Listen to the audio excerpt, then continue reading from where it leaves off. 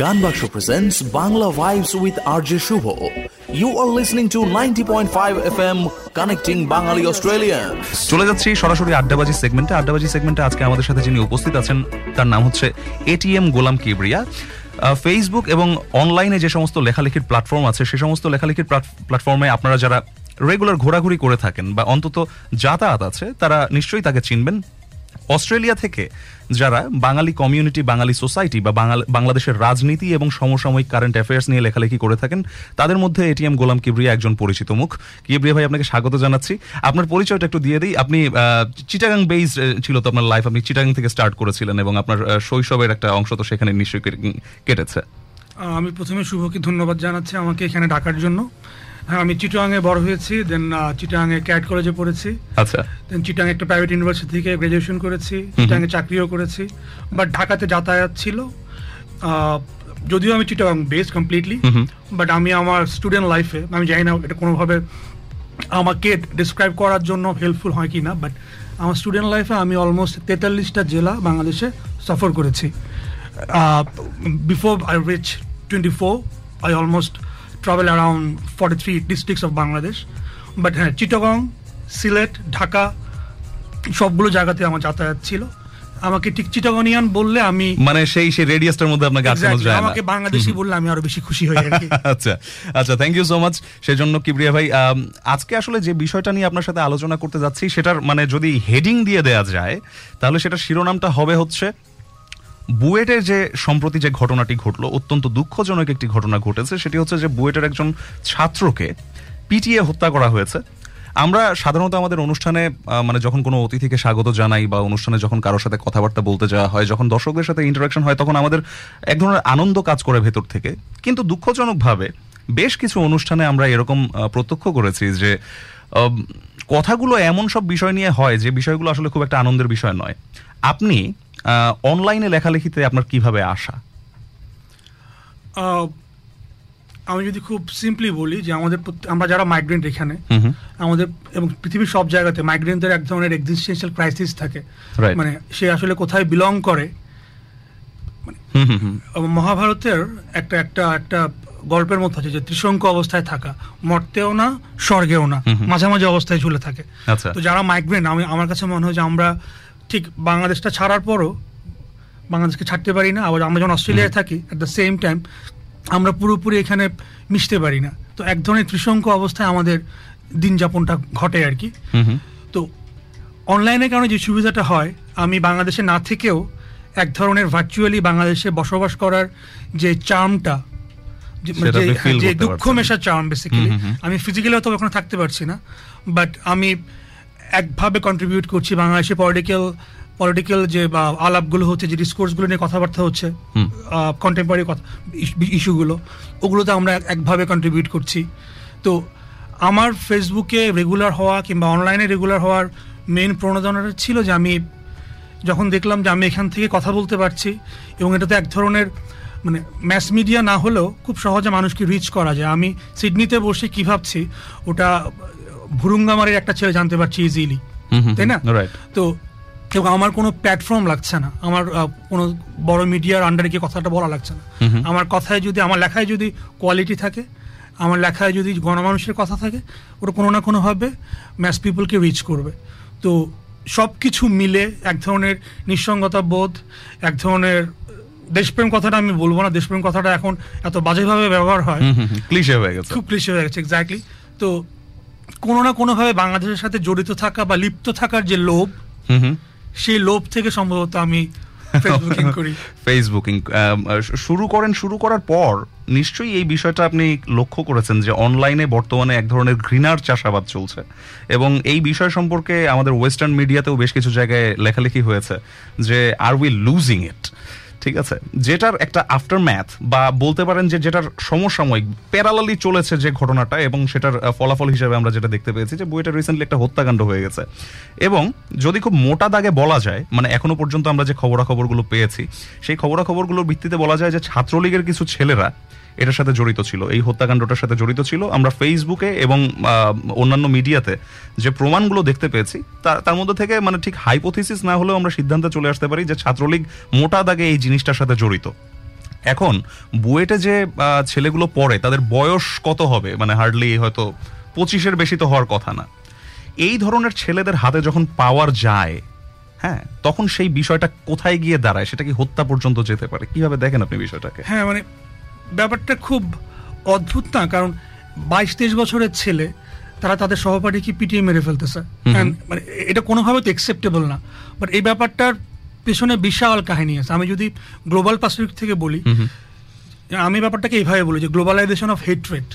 আচ্ছা, ট্রাম্পের মতো লোক কখনোই কোনোভাবেই আমেরিকার প্রেসিডেন্ট হতে পারতো না, কিংবা আরো যারা রাইট উইং ফেসিস্ট যে গভর্নমেন্টগুলো পুরো দুনিয়াতে এখন উত্থান ঘটতেছে, এদের কারোরই মানে রেজিম চেঞ্জ করা পসিবল হইতো না যদি না অনলাইন না থাকতো। ওকে, ঠিক আছে। আমেরিকাতে যে অল্ট রাইট মুভমেন্টটা হলো, মানে লিবারেলদের এগেইনস্টে ম্যাস পিপলের এক ধরনের ঘেন্না তৈরি হয়েছিল। গ্লোবালাইজেশনের কারণে, আমি প্রথমে আমেরিকার কথা বলছি এই কারণে, আমি হয়তো পরে কানেক্ট করবো আর কি। গ্লোবালাইজেশনের কারণে মিডল ক্লাস যখন জবগুলো লুজ করতেছিল আমেরিকাতে, হ্যাঁ, অ্যাট দ্য সেম টাইম তখন এক ধরনের নেটিভিস্ট বিলঙ্গিংনেস তৈরি হয় যে আমাদের আমেরিকা, যেমন ট্রাম্পের যে স্লোগানটা ছিল যে মেক আমেরিকা গ্রেট এগেইন। তো যে কোনো মানে মানুষ তো সবসময় একটা কমিউনিটিতে বিলং করতে চায়, এটা তার এক ধরনের আত্মিক চাহিদা। কোনোভাবেই ব্যক্তি মানুষকে কনজিউমারিজম আসার পর ব্যক্তি মানুষ অনেকটুকু কমিউনিটি থেকে আলাদা হয়ে গেছে। বাট ওই যে ক্ষুধাটা, the hunger for belongingness to a community, ওটা কোনোভাবে কখনো ইরাডিকেট করা, সবসময় মানুষ তার শেকড়ের মধ্যে থাকতে চাইবেই। ঠিক আছে। তো রাইট উইং পলিটিক্সের উত্থানের মেইন কারণ হচ্ছে এইটা, মানে এটা গ্লোবালাইজেশনের আফটার ইফেক্ট। আচ্ছা, মানুষ আলাদা হয়ে, মানে ব্যক্তি মানুষ বিচ্ছিন্নতা বোধে আক্রান্ত হওয়ার পরে একভাবে নিজেকে তারা ভেবে নিচ্ছে যে তারা একভাবে জড়ো হচ্ছে কোন একটা আমব্রেলার আন্ডারে। সেটা ন্যাশনালিজম হতে পারে, রাইট উইং ফ্যাসিজম হতে পারে, বা হয়তো রিলিজিয়াস বেসড কোন ধরনের ন্যাশনালিজম হতে পারে, যেটা ইন্ডিয়াতে হচ্ছে, আমরা যেটা দেখছি। তো তখন যেটা হয়, আমি এখন বাংলাদেশে আসি, একজন জার্মান দার্শনিক ছিলেন হানা আরেন্ট। আচ্ছা, তিনি যখন আইকম্যানের যে ট্রায়ালটা হয়, পৃথিবী বিখ্যাত ট্রায়াল, নাজি যুদ্ধাপরাধী আইকম্যান, তাকে যখন আর্জেন্টিনা থেকে ইসরায়েলিরা ধরে নিয়ে আসে, ইসরায়েলের মোসাদ যখন ধরে নিয়ে আসে এবং তাকে যখন ট্রায়ালটা করে, ওই ট্রায়ালটা পুরো দুনিয়াতে তারা প্রচার করছিল, অনেকটা আমাদের যুদ্ধাপরাধ বিচারের মতো, বাট ওটা অনেক আগে 1958 প্রবাবলি, এবং স্ট্যান্ডার্ড হিসেবে সেই জিনিসটাকে অনেক জায়গায় উদাহরণ দেওয়া হয়। তো হানা আরেন্টকে যে জিনিস সবচেয়ে বেশি স্ট্রাইক করেছিল সেটা হচ্ছে যে আইকম্যানকে দেখলে আপনার মনে হবে হি ইজ আ সিম্পল গাই। আচ্ছা, মানে কোনোভাবে আমরা মনস্টার বলতে যা ভাবি, কোনোভাবে আইকম্যানকে আপনি দেখে মনস্টার মনে হবে না। আচ্ছা, তো that was the most striking part for Hannah Arendt, যে কেন তাহলে এই লোকটা এইভাবে করতে পারে। তো that the very term that she used was banality of evil. মানে এভিলকে দেখে কখনো এভিলের মতো লাগে না, এভিলকে দেখে খুব সাধারণই লাগবে। এভিলকে দেখে আপনি, তার মানে বিষয়টাকে আমরা এইভাবে কানেক্ট করতে পারি যে মানে যাদের কাছ থেকে যে জিনিসটা পাওয়ার কথা না, যেমন আমরা বলছি যে 22-23 বছরের ছেলেদের আসলে কাউকে হত্যা করার কথা না, কিন্তু তাদের মধ্যে শয়তান এসে ভর করলো, বিষয়টা কি সেরকম? এক্স্যাক্টলি, শয়তান এসে ঠিক ওভাবে তো ভর করে না। মানে যে লোকটা খারাপ, আমরা যখন মুভিতে দেখি সেই লোকটার হয়তো বা দাঁতে ময়লা থাকে, বা দাঁত বড় থাকে, চুল লম্বা থাকে, আমরা এক ধরনের স্টিরিওটাইপ তৈরি করা হয়, মানে আমরা ধরে নিই যে খারাপ লোক দেখতে এরকম হবে। এক্স্যাক্টলি, বাট রিয়েল লাইফে খারাপ লোকটা তো এরকম না, রিয়েল লাইফে খারাপ লোক আমাদের মতোই হয়। রাইট। তো আইকম্যানের ট্রায়ালটার পরে ব্যানালিটি অফ এভিল আমি এই কারণে বললাম, আপনি যদি বইটা ছেলেগুলোকে দেখেন, একদম সিম্পল মিডল ক্লাস, মানে আমাদের ভাই মানে ভাই ব্রাদারদের মতো, কোনোভাবেই সে আমার ছোট ভাই থেকে আলাদা না।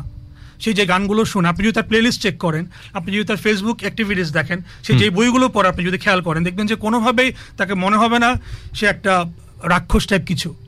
সিম্পল বয়, 22-23 বছরের একটা ছেলে, যার হয়তো একটা গার্লফ্রেন্ড আছে, যে বইটা পড়ালেখা করে ঠিক মতো। দ্য প্রবলেম ইজ তাকে ওইভাবে ইনডক্ট্রিনেটেড করা হয়েছে, সে একটা আইডিওলজিতে বিশ্বাস করে, যে আইডিওলজিটা তাকে ওইভাবে ব্রেন ওয়াশ করে ফেলছে যে একটা ছেলে যে আমার মতো সাউন্ড করে না, যার পলিটিক্যাল ভিউজ আমার চেয়ে আলাদা, বা যে আমাদের মতো ইউনিফর্ম না, আমি একটা গোষ্ঠী থেকে বিলং করি যে অন্য ধরনের কথা বলছে, তো ওরকম যদি কেউ থাকে তাকে আমরা যদি টর্চার করি, ওই টর্চারটা এটা লেজিট, এটা কোনোভাবে ইমোরাল কিছু হচ্ছে না। এবং তাদেরকে যখন গ্রেফতার করে নিয়ে যাওয়া হচ্ছে তখন দেখা যাচ্ছে যে তারা হাসছিল। এক্স্যাক্টলি, ওটা অবশ্য আমি এটাকে অন্যভাবে ইন্টারপ্রেট করব।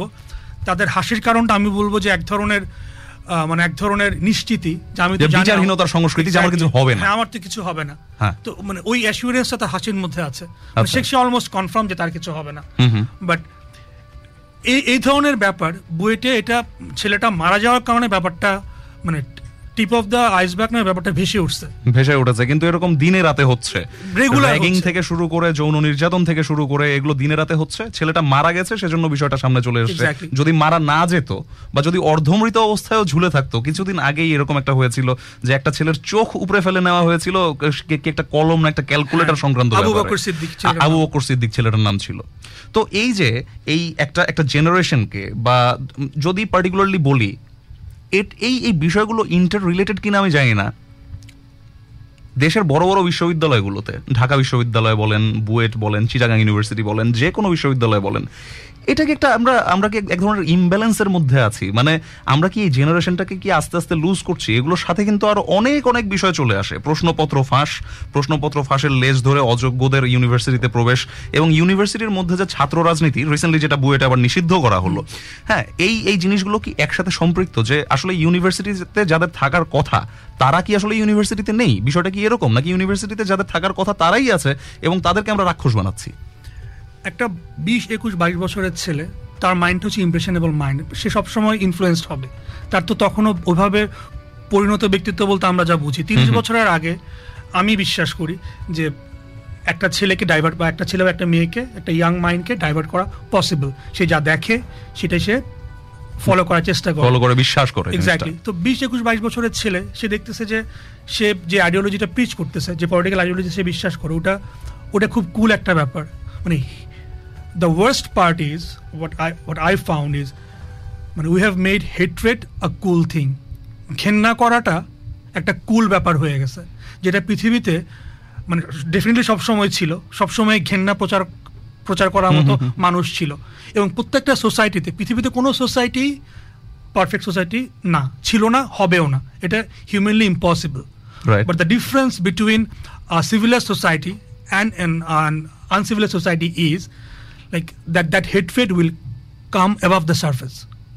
আচ্ছা, আমি বিশ্বাস করি অস্ট্রেলিয়া কিংবা আপনি যদি ইউকেতে যান বা আমেরিকাতে যান, আমেরিকাতে ওরা যেভাবে কালোদেরকে নির্যাতন করে যাচ্ছে বহু বছর ধরে, লিগ্যালি সবার রাইট সমান, বাট আপনি যদি স্ট্যাটিস্টিক্স গুলো দেখেন, সবচেয়ে বেশি কারা জেলে যাচ্ছে, জেলের জনসংখ্যার মধ্যে দেখবেন কালোরাই বেশি।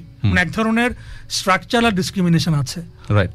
বাট এই কথাটা বলা, মানে কালোরা সাদাদের চেয়ে ইনফেরিয়ার, এই কথাটা বলা যে এক ধরনের হেট স্পিচ, এই ব্যাপারটা নিয়ে ওরা কোনো ডাউট রাখে নাই।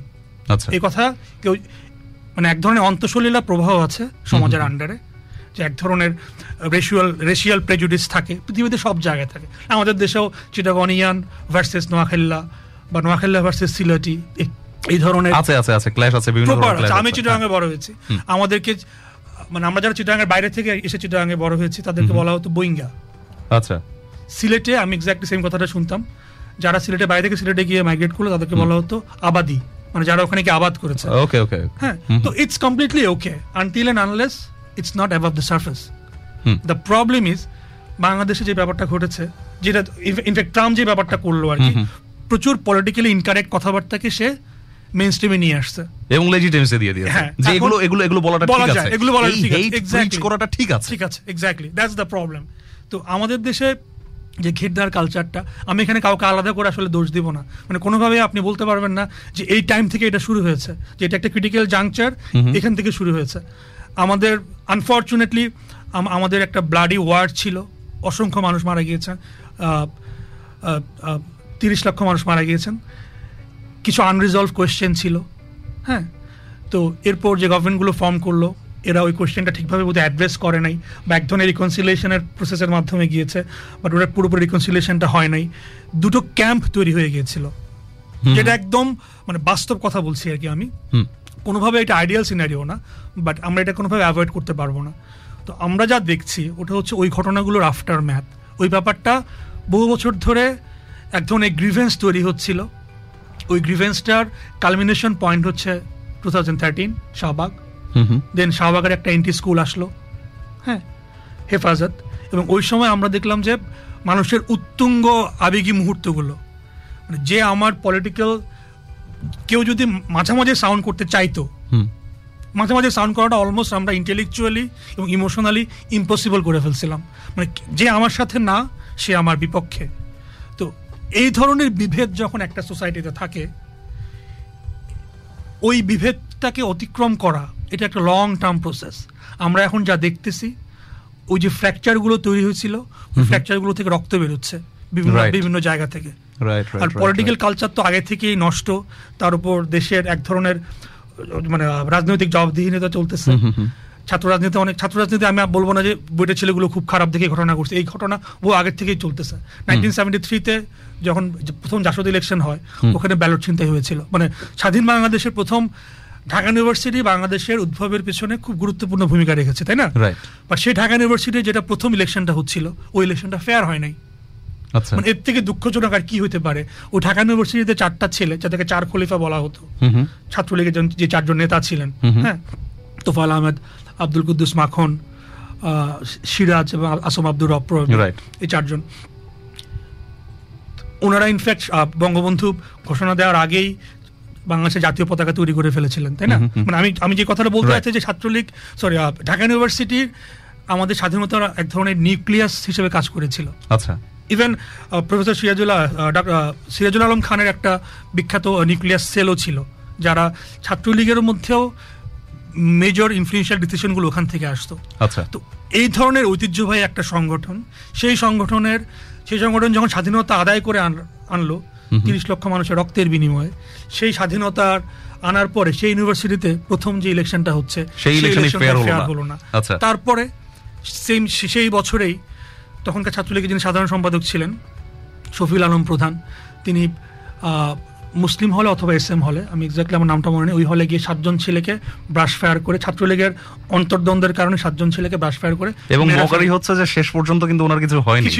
ভদ্রলোক একদম সম্পূর্ণ সুস্থ অবস্থায় মারা গেছেন, মাঝখানে কিছুদিন জেলে ছিলেন, এবং পরে এরশাদের আমল এলো, আরো কত কিছু উল্টাপাল্টা হয়ে গেল। হ্যাঁ হ্যাঁ, আমি যদি কাউকে ব্লেম করতে চাই, it's very tough to apportion the blame in a perfect manner. কারণ শফিউল আলম প্রধানকে কিন্তু জেলে দেওয়া হয়েছিল, বাট তাকে জেল থেকে বের করলো তার পরবর্তী সরকার, বঙ্গবন্ধু সরকার না। কিন্তু মানে প্রত্যেকেই এই ডিভাইডটা থেকে এক ধরনের রাজনৈতিক ফসল উৎপাদন করার চেষ্টা করেছে। আচ্ছা, কেউ লং টার্মে চিন্তা করেনি যে আলটিমেটলি দেশের কি হবে। তো ঢাকা ইউনিভার্সিটি কিংবা আমাদের পাবলিক ইউনিভার্সিটিগুলো প্রত্যেকটাতে এই ধরনের একটা ব্লাড হিস্ট্রি আছে। আমি আজকে হঠাৎ করে বলতে পারবো না যে হঠাৎ করে ছেলেগুলো খারাপ হয়ে গেল কেন। বুয়েটের ছেলেগুলো যা দেখছে বহু বছর ধরে, সেটাই তারা করছে, এবং তারা জানে যে এগুলো করে, মানে তারা এই কাজটা আগেও করেছে এভাবে যে কাউকে। হ্যাঁ, তবে আমার মনে হয় কি, মানে মোটা দাগে এই বিষয়টাকে ডিফারেন্সিয়েট এই কারণে করা যায় যে আগে যে বিষয়গুলো হতো সেই ঘটনাগুলো সরাসরি রাজনৈতিক ছিল, এবং পার্টিকুলারলি কেউ একজন একটা রাজনৈতিক দল সাপোর্ট করে বা সেই দলের একজন মানে খুব অ্যাক্টিভ কর্মী বা কিছু একটা করেছে ক্যাম্পাসে, তখন গিয়ে তার উপরে হামলা হতো। এই বিষয়টা যে কারণে মানে এটা পার্টিকুলারলি সবার নজর কেড়েছে, সেটা হচ্ছে যে ধারণা করা হচ্ছে, এখনো পর্যন্ত মানে জিনিসটা কনফার্ম না, যে এই ছেলেটা অনলাইনে লেখালেখি করতো, এবং অনলাইনে লেখালেখিটা তার মানে যারা ওকে মেরেছে তাদের পলিটিক্যাল আইডিওলজির এগেইনস্টে গিয়েছিল। তো এই বিষয়টা মানে এটাকে কি ডিফারেন্সিয়েট করা আদৌ যায়? মানে সত্যি কি এই পর্যায়ে চলে গেছে ছাত্র রাজনীতি, যেখানে শুধু অনলাইনে লেখালেখির কারণে একজনকে হত্যা করা হতে পারে? এটা কিন্তু মানে নতুন না, মানে হয়তো ক্যাম্পাস ভিত্তিক বিষয়টা আমাদের কাছে নতুন, কিন্তু এরকম তো দেখা গেছে এর আগে। শাহবাগে এই আন্দোলন হওয়ার পরে এই যে নাস্তিক ব্লগারদেরকে যে লাইন ধরে হত্যা করা হলো, একের পর এক যে হত্যা করা হলো, সেগুলোও কিন্তু এই বিপরীত মত প্রকাশ করার কারণেই কিন্তু করা হয়েছিল। হ্যাঁ, কিন্তু সেই জিনিসটা চিন্তা করুন যে বিশ্ববিদ্যালয় সেক্টর পর্যন্ত চলে গেছে, যে ভিন্ন মত প্রকাশ করার কারণে বা রাজনৈতিক কোন একটা শুধু মত দেওয়ার কারণে, অ্যাক্টিভিজমের জন্য না। আগে যাদেরকে হত্যা করা হতো তারা ছিল পলিটিক্যালি মানে অ্যাক্টিভিস্ট, পলিটিক্যাল অ্যাক্টিভিস্ট, এখন হচ্ছে লেখালেখির কারণে হত্যা, তাই না বিষয়টা? হ্যাঁ, মানে ডেফিনেটলি অনলাইনে লেখালেখির কারণে তো আগেও মানুষকে খুন করা হয়েছে, রাইট? আমরা 2013 থেকে এটা দেখছি। এবং এখানে আমার একটা ইম্পর্টেন্ট ব্যাপার বলতে চাই, বুয়েটে এর আগেও আরেকটা ছেলেকে মারা হয়েছিল, দীপ। হ্যাঁ হ্যাঁ, এই কথা সবাই কিন্তু অলরেডি বলছে, রাইট? মানে অনেকে হয়তো শুধুমাত্র আবরারের কথা বলছে, অনেকে এক স্টেপ সামনে গিয়ে দীপের কথাও বলছে, বাট কেউ যার কথা বলছে না সে হচ্ছে 2013 সালের 5ই মেতে বুয়েটের আরেকটা ছেলেকে মারা হয়েছিল। মানে সে হেফাজতের মিছিলে গিয়েছিল, এবং হেফাজতে যে 4জন না 5জন সরকারি বাহিনীর সাথে সংঘর্ষে নিহত হয়, ওদের মধ্যে বুয়েটের একটা ছেলে ছিল। আচ্ছা, তো বুয়েট থেকে মানে এই ধরনের মানে বিপরীতমুখী মতামত রাখার মতো ছেলে পিলে দুই দলেই ছিল, সবসময়ই ছিল। আচ্ছা, ঠিক আছে, বাট এখন রাজনৈতিক পরিস্থিতির কারণে ব্যাপারটা এমন হয়েছে যে আমরা যখন ভাগ করে ফেলছি যে স্বাধীনতার পক্ষে এবং বিপক্ষে, এই ধরনের একটা ডিমার্কেশন লাইন করে ফেলছি, বাট রিয়েল লাইফে এই ধরনের কোনো ডিমার্কেশন লাইফ এক্সিস্ট করে না। আমি ব্যক্তিগতভাবে দেখেছি কোনোভাবেই যাদেরকে স্বাধীনতার সপক্ষে শক্তি বলা হয় ওই ধরনের স্কুলে বিলং করে না, বাট শাহবাগ নিয়ে অসম্ভব আবেগী ছিল। আচ্ছা, মানে আমার অ্যাসেসমেন্টটা হচ্ছে বাংলাদেশের মানুষ মোটা দাগে রাজনৈতিকভাবে সহনশীল, এবং তারা জানে যে এক ধরনের একটা বিশাল অন্যায় হয়েছে 1971 সালে, ওটা তারা প্রতিকার চায়। বাট ওই প্রতিকার চাওয়ার জন্য আমি কতটুকু নৃশংস হব বিচার চাইতে গিয়ে, ওইটা নিয়ে তাদের মধ্যে এক ধরনের মোরাল ডিলেমা আছে, ঠিক আছে? রাইট, মানে একদমই আওয়ামী লীগ না করা লোকও শাহবাগ নিয়ে উচ্ছ্বসিত ছিল ইনিশিয়ালি, আমি নিজের চোখে এটা দেখেছি, ঠিক আছে? আরেকটা পয়েন্ট, ইউনিভার্সিটির ছেলেপিলেদেরকে লেখালেখির কারণে মারা হয়েছে আগেও, আমি ব্যক্তিগতভাবে দেখেছি। 2014 সালে আমি একটা ফেসবুকে লেখা লিখেছিলাম, যখন পিয়াস করিম, বুদ্ধিজীবী পিয়াস করিম যখন মারা গেলেন, তার মরদেহ শহীদ মিনারে নিয়ে যাওয়া নিয়ে একটা বিতর্কের সূত্রপাত হয়েছিল। আমার পলিটিক্যাল স্টান্স যেটা ছিল সেটা হচ্ছে যে ওনার রাজনৈতিক মতবাদের সাথে হয়তো আমি নাও একমত হতে পারি, বাট ওনাকে আমি গুরুত্বপূর্ণ মনে করি, এবং বাংলাদেশের একটা বিশাল অংশ মানুষের জন্য উনি গুরুত্বপূর্ণ, এবং একজন বুদ্ধিজীবী হিসেবে তার শহীদ মিনারে তার যাওয়াটা হক আছে, এক্স্যাক্টলি শহীদ মিনারে যাওয়াটা তার হক, sorry that was the word, তার হক আছে। এই লেখাটা বেগম রোকেয়া বিশ্ব, আমি কথাটা আজকে প্রথম বললাম, কারণ এর আগে আমি বলিনি, কারণ এই লেখাটার কারণে একটা ছেলে সাফার করেছিল, সেই ছেলে আমাকে পার্সোনালি কথাটা বলেছিল। আমি যখন লেখাটা লিখলাম, এই লেখাটা সেই ছেলেটা শেয়ার দিয়েছিল, শেয়ার দেওয়ার পরে তাকে ক্লাসরুম থেকে বের করে পিটানো হয়েছিল 2014 বেগম রোকেয়া ইউনিভার্সিটি, হ্যাঁ, রংপুরের, ঠিক আছে? তারপর ওই দিন সন্ধ্যাবেলা সে যখন হলে যায়, আবার তাকে হলে গিয়ে পেটায়, সরি হলে না, সে তখন একটা মেসে থাকতো ইউনিভার্সিটির কাছে, আচ্ছা আচ্ছা, তাকে মেসে গিয়ে পেটানো হয়। এবং ছেলেটা আমাকে ফোন করে কথাটা যখন বলে, আমি মানে that is the another problem of using Facebook, যে আমরা যারা ফেসবুকে লেখালেখি করি, আমাদের লেখার যে কনসিকুয়েন্স থাকতে পারে এটা অনেক সময় আমরা আসলে বুঝি না। এবং আমার কাছে খুব হেল্পলেস লাগছিল যে আমার লেখার শেয়ার দেওয়ার কারণে ছেলেটা মানে মার খেলো, নিজেকে অপরাধী বলে মনে হচ্ছে, আমি কিছুই করতে পারছি না। আচ্ছা, এটা আমার একদম পার্সোনাল অভিজ্ঞতা। এবং সে আমাকে বলছে, ভাই আমার নামটা বললেন না, আপনি এটা নিয়ে লেখেন না, কারণ আপনি তো আমাকে সেভ করতে পারতেছেন না, রাইট? আলটিমেটলি সে ওই ব্যাপারটা সে চেপে গিয়েছে। এই ছেলে যখন রাজনৈতিক মতবাদের প্রশ্নে যাবে, এই ছেলে যদি কোনোদিন ভোট দিতে যায়, তার কাছে কেউ যদি বলে যে তুমি ভোটটা তো তোমার একটা স্পেসিফিক দলকে দেওয়া উচিত, তো তাকে তো ওই মেমোরিটা হন্ট করবে, আমাকে তো ওরাই পিটিয়েছে। মানে শেয়ার করা বা লাইক দেয়া, এটা তো এক ধরনের মানে ভার্চুয়াল ওয়ার্ল্ডে শেয়ার করা কিংবা লাইক দেওয়ার জন্য আমরা কি কাউকে ফিজিক্যাল ওয়ার্ল্ডে গিয়ে মারতে পারি? অথবা মানে মানুষ যে এই বিষয়গুলোকে যে সবসময় খুব সিরিয়াসলি নেয় এমনও কিন্তু না। আমি একটা জায়গায় গিয়ে একটা লাইক দিলাম বা একটা শেয়ার করলাম, তার মানে কি এইটা যে মানে একদম আমার মানে জীবন বা আমার অস্তিত্ব, আমার চেতনা সবকিছু আমি ওই জিনিসটার কাছে বিক্রি করে দিলাম, এমন তো না। It's very casual. হ্যাঁ, the problem is online and অফলাইনের মধ্যে কোনো ডিমার্কেশন লাইন, এটা ব্লার হয়ে গেছে। আমাদের কোনটা অনলাইন সেলফ, মানে আমাদের কিন্তু প্রত্যেকের একটা অনলাইন সেলফ থাকে আর একটা রিয়েল আমি থাকে, এবং সবসময় আমরা অনলাইন সেলফটাকে প্রজেক্ট করি যে আমি আজকে এখানে গেলাম, এটা খেলাম, এটা করলাম, এই বইটা পড়লাম, মানে যেটা করলে আমাকে মানুষজন অ্যাকসেপ্ট করবে অনলাইনের। এবং একটা সময় গিয়ে আমার কাছে যেটা মনে হয়, একটা সময় গিয়ে আমরা অটোমেটিক্যালি আমাদের ওই সেলফটাকে, ওই ডিজিটাল সেলফটাকে ফলো করা শুরু করি। মানে রিয়েল এইটা হতে পারে। হ্যাঁ, মানে আমি ব্যাপারটা হচ্ছে কি, জিনিসটা হচ্ছে অনেকটা এরকম, ওই যে মানে যেটা সিনেমাতে দেখা যায় যে আমি একটা রোবট বানালাম, সেই রোবটটা এসে আমাকে খুন করা শুরু করলো, অনেকটা কিন্তু ওটার সাথে রিলেট করা যায়। যে আমি প্রথমে আমার একটা ভার্চুয়াল ভাবমূর্তি তৈরি করলাম, এবং ওই ভার্চুয়াল ভাবমূর্তিটার যে কাঠামোটা আছে, ওই কাঠামোর মধ্যে আমি ব্যক্তি আমাকে ফেলে, ঠিক আছে, তারপরে মানে নিজেকে রিফ্লেক্ট করা শুরু করলাম সেখানে। সেরকম কি বিষয়টা? হ্যাঁ, মানে প্রবলেম ইজ এই ধরনের ব্যাপার তো আমরা আগে কখনো ফেস করিনি। মানে অনলাইনের ব্যাপারটা বা ইন্টারনেট আসার পরে মানব সভ্যতা, আমি যদি গ্রেটার টার্মে বলি, যে ধরনের প্রবলেমগুলো ফেস করতেছে, যেমন একটা বিখ্যাত আমার খুব প্রিয় একটা সিরিয়াল আছে ব্ল্যাক মিরর। এখানে এই ধরনের টেকনোলজিক্যাল ডিস্টোপিয়ান কিছু প্লট নিয়ে কাজ করা হয়। যখন মানুষ এভাবে ফেসবুক অনলাইন কেন্দ্রিক হয়ে যাবে বা সোশ্যাল নেটওয়ার্ক কেন্দ্রিক হয়ে যাবে, তখন যে ধরনের প্রবলেমগুলো সোসাইটিতে রাইজ করতে পারে, ওগুলো নিয়ে বেশ কিছু ডিস্টোপিয়ান কাজ হচ্ছে এখন। আচ্ছা, আমার খুব প্রিয় ওই এটা। তো আমরা যখনই আমাদের অনলাইন সেলফটাকে ক্রিয়েট করি, আমি বিশ্বাস করি যে আমাদের এক ধরনের সততা থাকা উচিত। মানে ব্যক্তি আমি যা এবং অনলাইনের আমি যা, হ্যাঁ, ওই দুটার মধ্যে মোটামুটি যেন কম্পেটিবল হয়। কোনোভাবে তো পসিবল না। মানে অনলাইনের ইউএসপিটা কি, ইউনিক সেলিং প্রপোজিশনটা কি, যে কোনো সোশ্যাল নেটওয়ার্ক সাইটে মেইন প্রপোজিশনটা কি, যে মানুষ নিজেকে তো প্রজেক্ট করতে চায়। প্রত্যেকটা মানুষের মধ্যে পৃথিবীতে আজ পর্যন্ত কোনো মানুষ পাওয়া যাবে না যে বলতে পারে যে তার মধ্যে কোনো ধরনের নার্সিসিজম নাই। এটা হিউম্যান নেচার। এক্সিবিশনিজম, নিজেকে এক্সিবিট করা, নিজেকে আরেকজনের সামনে প্রজেক্ট করা, নিজেকে আরেকজনের সামনে অ্যাকসেপ্টেবল করে তোলার যে আকাঙ্ক্ষাটা, এটা অনেক পুরনো আকাঙ্ক্ষা। সে তো মানে যে কোনো সময় থেকেই চলে আসছে। এক্স্যাক্টলি, তখন হয়তো বা অনলাইন ছিল না, ফেসবুকিং ছিল না, এইজন্য বিবর্তনের ধারায় চলে আসা এটা। তো এই ব্যাপারগুলোর কারণে এই ধরনের প্রবলেমগুলো, যে ফেসবুকের কারণে যে প্রবলেমগুলো তৈরি হয় রিয়েল লাইফে, বা আমি যখন একটা প্রিন্ট মিডিয়াতে একটা জিনিস ছাপা হচ্ছে, ওটাকে আমি সেন্সর করতেছি, আর যে জিনিসটা অনলাইনে লেখা হচ্ছে ওটাকে যদি আমি সেন্সর করতে চাই, এই দুটো কি সমান, মানে একই পাটাতনে আছে নাকি? আমার কোশ্চেন হচ্ছে ওইটা। মানে এই জিনিসগুলো এখনো রিজলভ হয় নাই।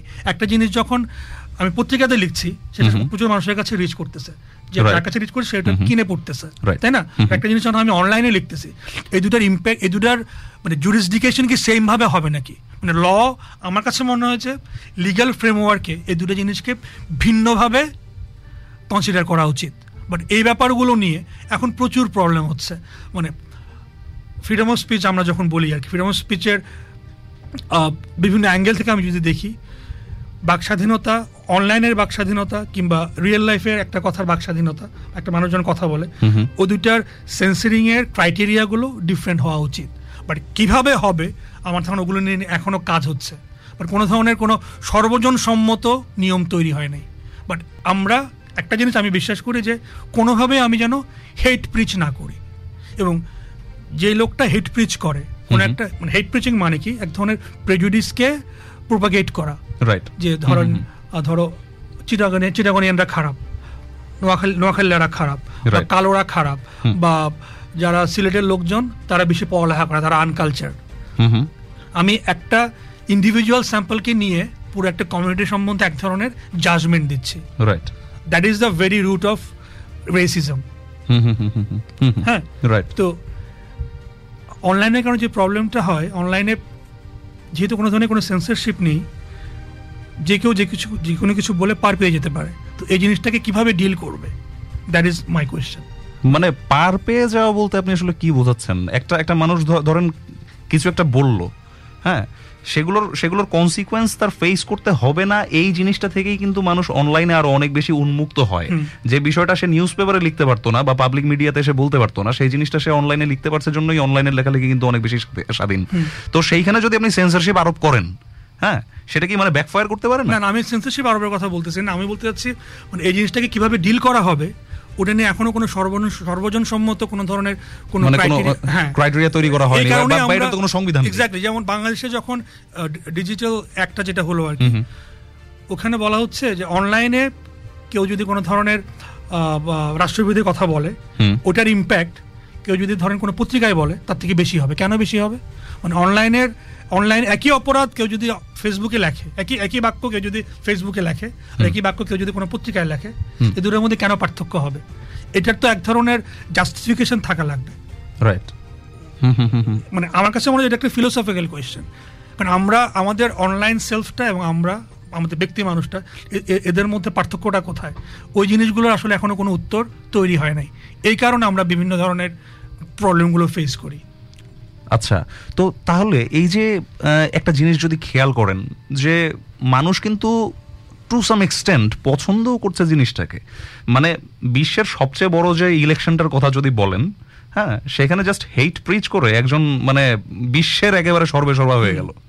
সেখানে বাংলাদেশে বাঙালি অনলাইন কমিউনিটিকে যদি খুব ছোট একটা বিষয় বলেও মনে করেন, হ্যাঁ, আপনি যেখানেই হেইট প্রিচ করছেন মানুষ কিন্তু দে আর বাইং ইউ, ঠিক আছে? তারা আপনাকে কিনছে, তারা আপনাকে ভোট দিচ্ছে। তাহলে মানে মনে করেন যে যেটার কাছে মানুষের গ্রহণযোগ্যতা আছে বা যেটা দিয়ে আসলে মানুষকে কিনে ফেলা যায় বা যেটা দিয়ে মানুষকে খুব স্বাভাবিকভাবে ধরেন আপনার নেগেটিভলি মোটিভেট করা যায়, সেই জিনিসটা তো আরো দীর্ঘজীবী হওয়ারই কথা। হ্যাঁ, that is the biggest problem online is bringing to us. মানে আমি তো ওই কথাটাই বললাম যে আমেরিকাতে যে ট্রাম্প কখনো প্রেসিডেন্ট হতে পারতো না যদি অল্টারনেটিভ রাইট মুভমেন্ট যেটাকে বলা হয়, অল্ট রাইট মুভমেন্ট, ওটা যদি আমেরিকাতে ওটা যদি উত্থান না হতো। একইভাবে মোদির সেকেন্ড টাইম রিইলেক্টেড হওয়ার পিছনে বিশাল অবদান ছিল, যাদেরকে মোদি আর্মি বলা হয় আর কি, মোদি ভক্ত যাদেরকে বলা হয়। এবং ইভেন বাংলাদেশেও যে দুটো আইডিওলজিক্যাল ক্যাম্প আমি যদি বলি, শাহবাগ এবং হেফাজত যদি বলি, এই দুইটা ক্যাম্পের পেছনে বিশাল পরিমাণে ইনভেস্টমেন্ট ছিল, মানে ইন্টেলেকচুয়াল ইনভেস্টমেন্ট ছিল অনলাইনে। মানে এই ঘেন্না করাটা যে ঠিক আছে, মানে যেমন আমি একটা আমার খুব প্রিয় একটা উদাহরণ আমি দেই। বাংলাদেশের খুব বিখ্যাত বুদ্ধিজীবী, আমার খুব প্রিয় মানুষ ইনফ্যাক্ট, বাট উনি যেভাবে বলেছেন যে একজন পাকিস্তানে যদি ফুলও নিয়ে আসে তবুও আমি তাকে বিশ্বাস করি না। হুমায়ুন আজাদ বলেছেন। হ্যাঁ, আমি তার সাহসের ভক্ত বিভিন্ন কারণে, বাট আমি সবসময় চেষ্টা করি যে একটা মানুষের বিভিন্ন ধরনের ডাইমেনশন থাকে, তো যে ডাইমেনশনটা আমি পছন্দ করি সেটাকে আমি ভালোবাসি, এবং যে ডাইমেনশনটা আমি পছন্দ করি না, কারণ ব্যক্তি মানুষের পক্ষে কোনোদিনই ফেরেশতা হওয়া সম্ভব না, এটা হিউম্যানলি ইম্পসিবল। আচ্ছা, মানে যখনই আমরা কাউকে ফেরেশতা বানাতে চাই সে আলটিমেটলি রাক্ষস হয়ে ওঠে। আচ্ছা, তো এই কথাটা বলে পৃথিবীতে কোথাও কেউ নিজেকে পাবলিক ইন্টেলেকচুয়াল ক্লেম করতে পারবে না। এটা একটা pure hate speech, pure hate speech. But এই কথাটা আমি আজকে বলতে পারতেছি পাবলিকলি। আজ থেকে 3-4 বছর আগে এই কথাটা আমি বলতে পারতাম না, আমার পক্ষে বলা সম্ভব ছিল না, হইতোই না, কারণ আমাকে বললে আমি এটার কনসিকুয়েন্স আমাকে ফেস করা লাগতো। বাট এখন মানুষজন এই কথাগুলো সিঙ্ক ইন করবে, তাদের ভিতরে যাবে, রাইট? ঠিক আছে। তো বহু বছরের পুরনো অনেক দিনের জমা ক্ষোভ, তার বিরুদ্ধে আবার আরেকটা ক্যাম্প, এবং এর মাঝখানে আবার ওই টিমুলটাস টাইমটাতে 2013-14 টিমুলটাস টাইমটাতে ক্যাপিটালাইজ করে একটা রেজিম চলে আসলো, এবং তাদের এক ধরনের মোরাল লেজিটিমেসি তারা কায়েম করে ফেলেছিল। সবাই জানে যে the election was not free and fair, but still lots of my friends supported that regime.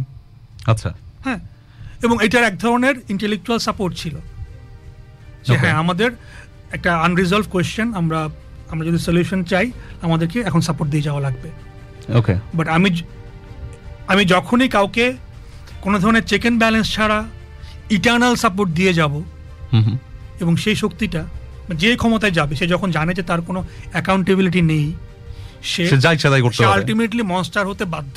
মানুষের লিখিত ইতিহাস, গত 4-5 বছর যে লিখিত ইতিহাস, ওটা যদি আমরা দেখি, মানে কৃষি সভ্যতা থেকে শুরু করে সামন্ততান্ত্রিক সভ্যতা থেকে শুরু করে ইন্ডাস্ট্রিয়াল রেভলিউশন হয়ে পুঁজিবাদের উত্থান পর্যন্ত, এবং যখন জাতিরাষ্ট্রগুলো উদ্ভব হচ্ছে, আধুনিক রাষ্ট্রগুলো যখন উদ্ভব হচ্ছে, পৃথিবীতে কোথাও কখনো এমন কোন শাসক ছিল না যে মানুষ মানে তাকে অ্যাবসলিউট পাওয়ার দেয়া হলে সে অ্যাবসলিউটলি করাপ্ট হবে।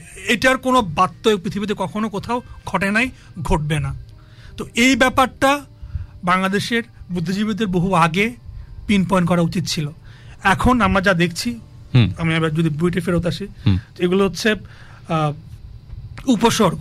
আমরা মানে ক্যান্সারটা যে কারণে হয়েছে, ক্যান্সার হলে তো প্রথমে র্যাশ আসবে, শরীরে জ্বর আসবে, জ্বর কিংবা র্যাশ দেখছি আমরা। আমরা যদি রুটে না যাই, রুট কজটা পিন পয়েন্ট না করি, এবং এখনো যদি হেজিটেট করি সত্য কথাটা বলতে, তখন আলটিমেটলি আমরাই সাফার করব।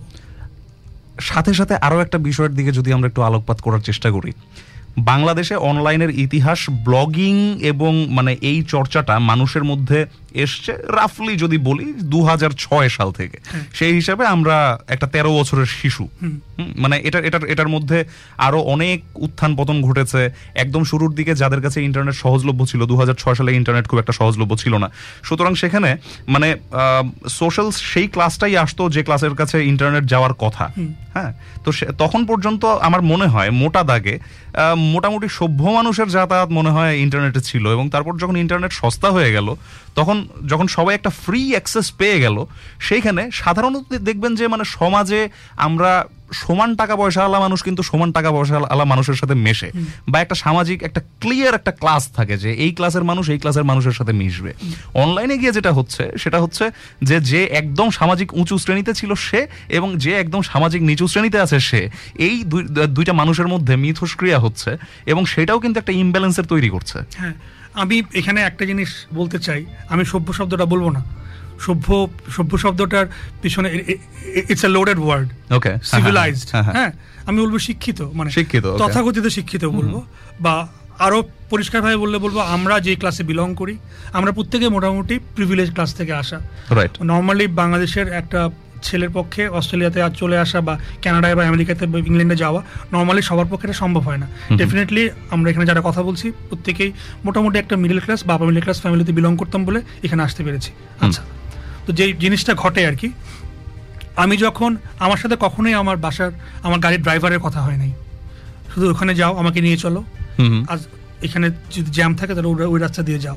সে বেসিক্যালি কোন গানটা পছন্দ করে, সে কোন মুভিটা দেখে, হ্যাঁ, তার বাচ্চা কোন স্কুলে যায়, বা সে কিভাবে, তারও তো এক ধরনের দার্শনিকতা মানে জীবনকে দেখার চোখ থাকবে, তাই না? প্রত্যেকটা মানুষের মধ্যে এক ধরনের স্পিরিচুয়াল সেলফ থাকে। ওই জিনিসটা আমি কখনো তো পাবলিকলি ফেস করি নাই। তার সাথে আমার কোনো আপনি যে কথাটা বললেন মিথস্ক্রিয়া ঘটে নাই, বাট অনলাইনে তো ওটা থেকে আমি চোখ ছড়াই ফেলতে পারি না, কারণ এখানে তো কোয়ান্টিটি ম্যাটার্স। যে লেখাটা সবচেয়ে বেশি লাইক পায় বা যে লেখাটা সবচেয়ে বেশি শেয়ার হয়, ধরে নেওয়া হয় যে ওই লেখাটাই সবচেয়ে ভালো লেখা।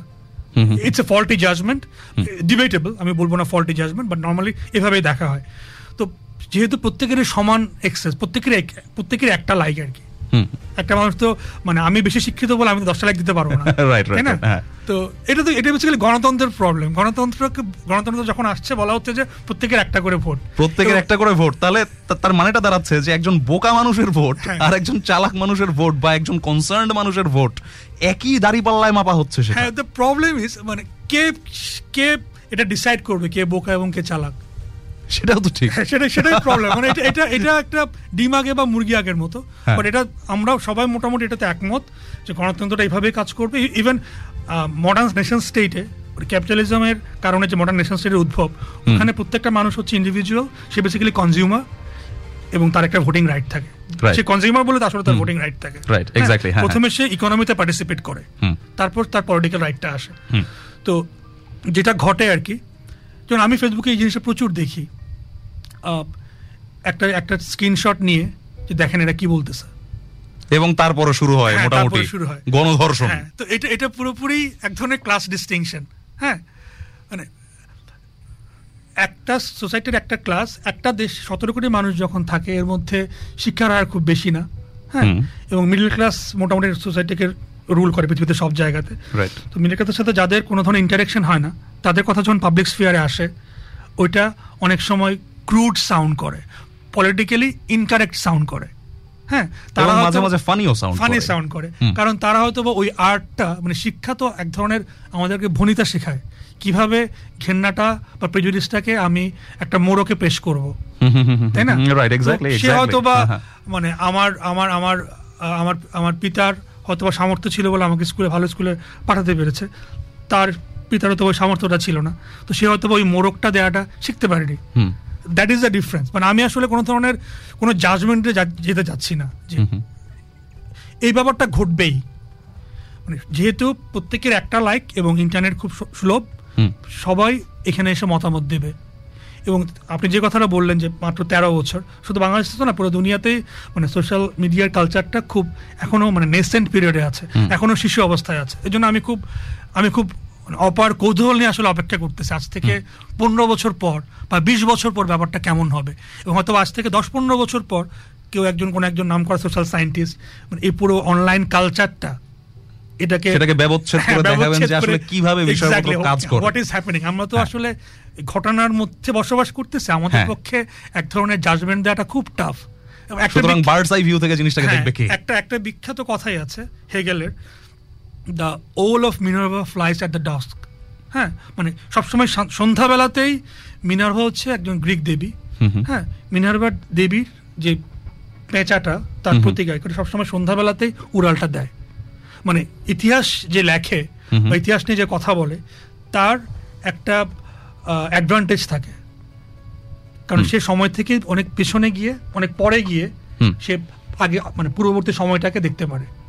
মানে আমরা যারা ইতিহাসের মধ্যে বসবাস করতেছি, আমরা তো প্রতি মুহূর্তে ইতিহাস তৈরি করতেছি, তাদের পক্ষে আসলে কখনোই কোনো ধরনের মানে প্রেজুডিসের বাইরে গিয়ে জাজমেন্ট দেওয়া খুব টাফ।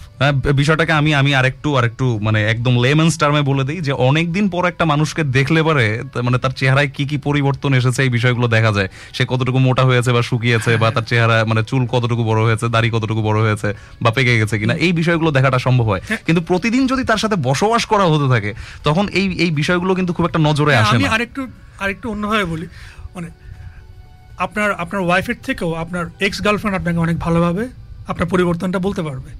হ্যাঁ, তাই না? Right, exactly. কিছুদিন আগে আমি আপনার একটা লেখা পড়ছিলাম এবং এটা নিয়ে মানে সমসাময়িক অনলাইনে অনেকেই লেখালেখি করেছেন। সেটা হচ্ছে যে আগে আমরা বিষয়পত্র বলতে আসলে অনেক বিস্তৃত বিষয় আমি বোঝাচ্ছি, যে আগে আমরা সাধারণত যে বিষয় সম্পর্কে যা জানতাম অনলাইন আসার পরে সেই বিষয়টার অন্য একটা মাত্রা আমাদের কাছে চলে আসলো। কিভাবে বা কি প্রসঙ্গে এই কথাটা বলছি সেটা হচ্ছে যে অনলাইনে অনেকেই অজনপ্রিয়তা খুব সফলভাবে অর্জন করতে সক্ষম হয়েছেন। তার মধ্যে দুজন হচ্ছেন ডক্টর মোহাম্মদ জাফর ইকবাল এবং হচ্ছেন তসলিমা নাসরিন। এই যে মানে বিভিন্ন বিষয় সম্পর্কে আগে দেখা যেত যে জাফর ইকবাল বা তসলিমা নাসরিন তারা কলাম লিখতেন।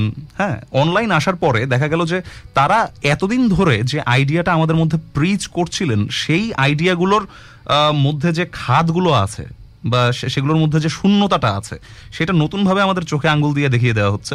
এবং ফাহাম আব্দুস সালাম একটা কথা বলেছিলেন যে অনলাইন যদি না থাকতো তাহলে এইরকম কনটেক্সটে তাদের এই অজনপ্রিয়তা অর্জন করাটা সম্ভব ছিল না। এই বিষয়টাকে আপনি কিভাবে দেখেন? একদমই সত্য কথা। মানে আমি আরেকটা পয়েন্ট এখানে অ্যাড করতে চাই।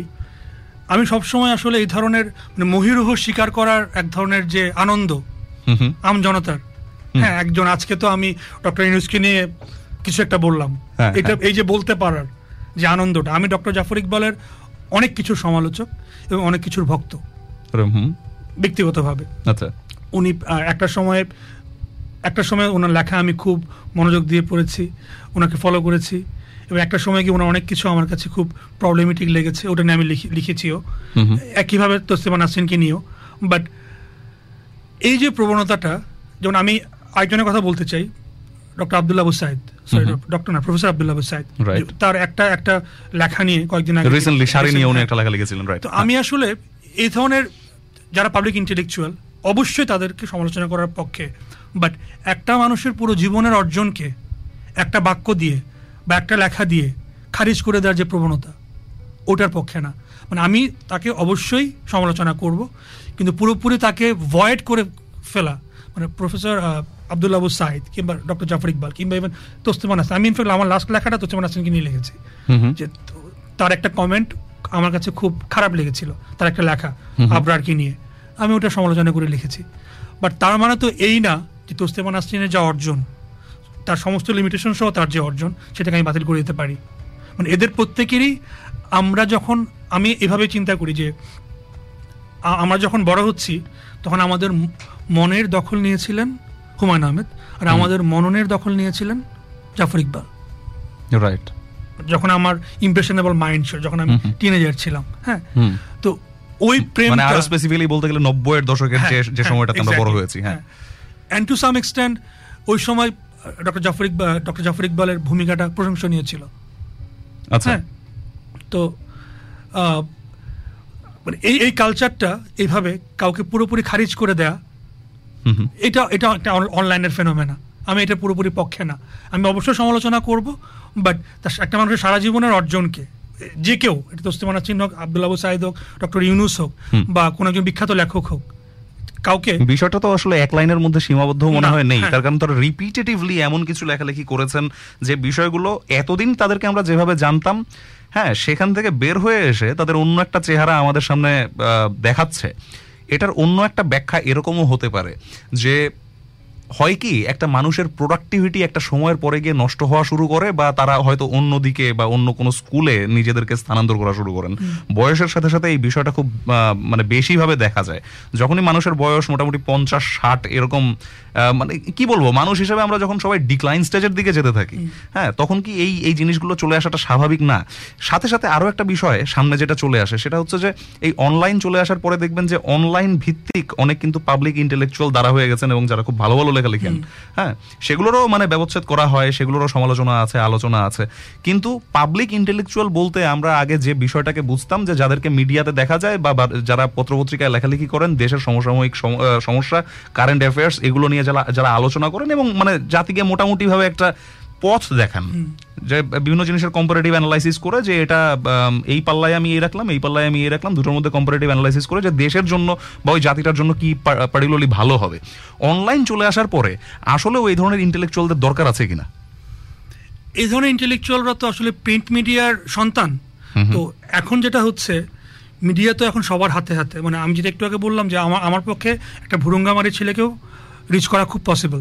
আমার এই টিভি থেকে সাক্ষাৎকার দেওয়া লাগবে না, আমার লেখার মাধ্যমে আমি তাকে রিচ করতে পারবো। আমি যদি ভালো কিছু লিখি, সে আমার লেখা পড়বে। তো ওই টিপিক্যাল কনভেনশনাল পাবলিক ইন্টেলেকচুয়ালের যে ব্যাপারটা, যে ফেনোমেনাটা, ওটা আলটিমেটলি অবসলিট হয়ে যাবে। অলরেডি এটা হচ্ছে।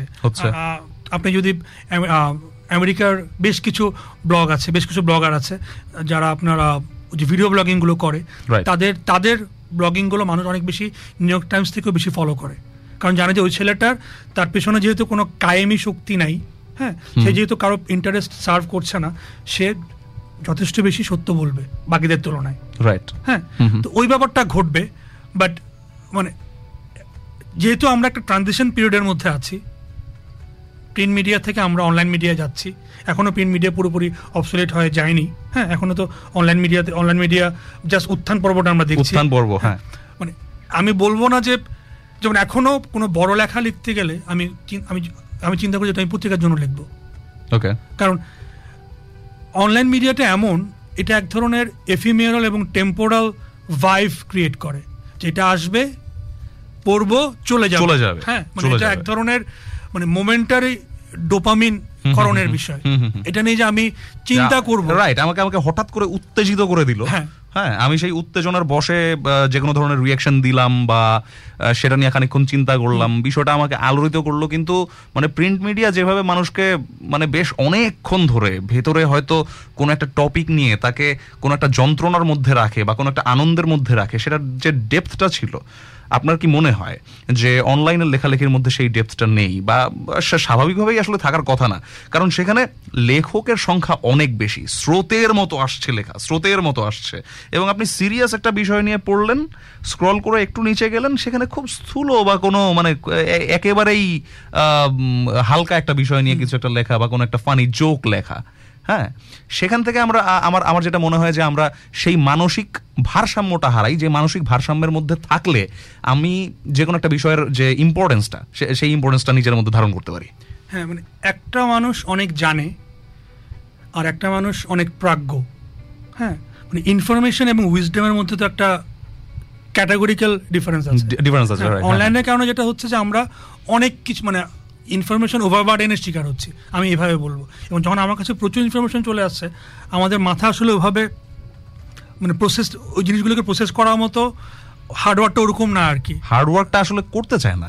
কারণ যে কোনো একটা সফিস্টিকেটেড বিষয়ের একটা খুব সাধারণ একটা বৈশিষ্ট্য বা সাধারণ একটা চরিত্র হচ্ছে যে সেটা নিয়ে ভাবতে হয়, সেটার পিছনে সময় দিতে হয়।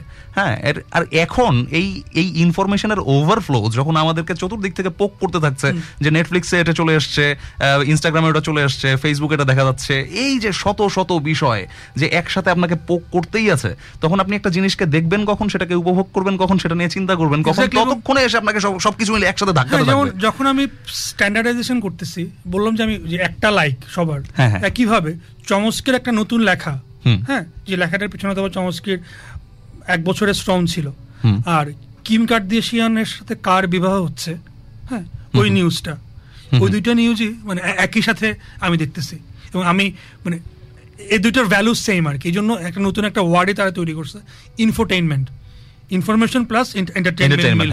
মানে যে কোনো কিছুর যদি এন্টারটেইনমেন্ট ভ্যালু না থাকে তাহলে সেটা টিকবে না। মানে আমরা এমন একটা সোসাইটি তৈরি করে ফেলেছি গ্লোবালি, ইনফ্যাক্ট পুরো দুনিয়াতে তো আমরা বেসিক্যালি একটা কালচারই ফলো করি, একটা ওয়েস্টার্ন কালচার ফলো করি। আমরা এখন যে কাপড়গুলো পরি, যে গানগুলো শুনি, যে মুভিগুলো দেখি, স্ট্যান্ডার্ডটা তো সেট করা হচ্ছে ওখান থেকে, তাই না? এবং আমরা সবাই পৃথিবীর প্রতিটা তৃতীয় বিশ্বের দেশগুলো বা উন্নয়নশীল দেশগুলো ওই সিস্টেমটাই ফলো করছে, একই ইকোনমিক অর্ডার, একই গ্লোবাল অর্ডার। হ্যাঁ, মানে কে কুল এবং কে কুল না, অনন্ত জলিল কুল না কিন্তু জাস্টিন বিবার কুল, হ্যাঁ, এই যে ক্লাসিফিকেশন গুলো, এগুলো তো তৈরি হচ্ছে ওখান থেকে। তো প্রবলেম হয়ে গেছে কি, ওই ইনফোটেইনমেন্টের কারণে যে স্থৈর্যটা দরকার, স্থিরতা দরকার, ওই স্থিরতাটা আমরা পাচ্ছি না।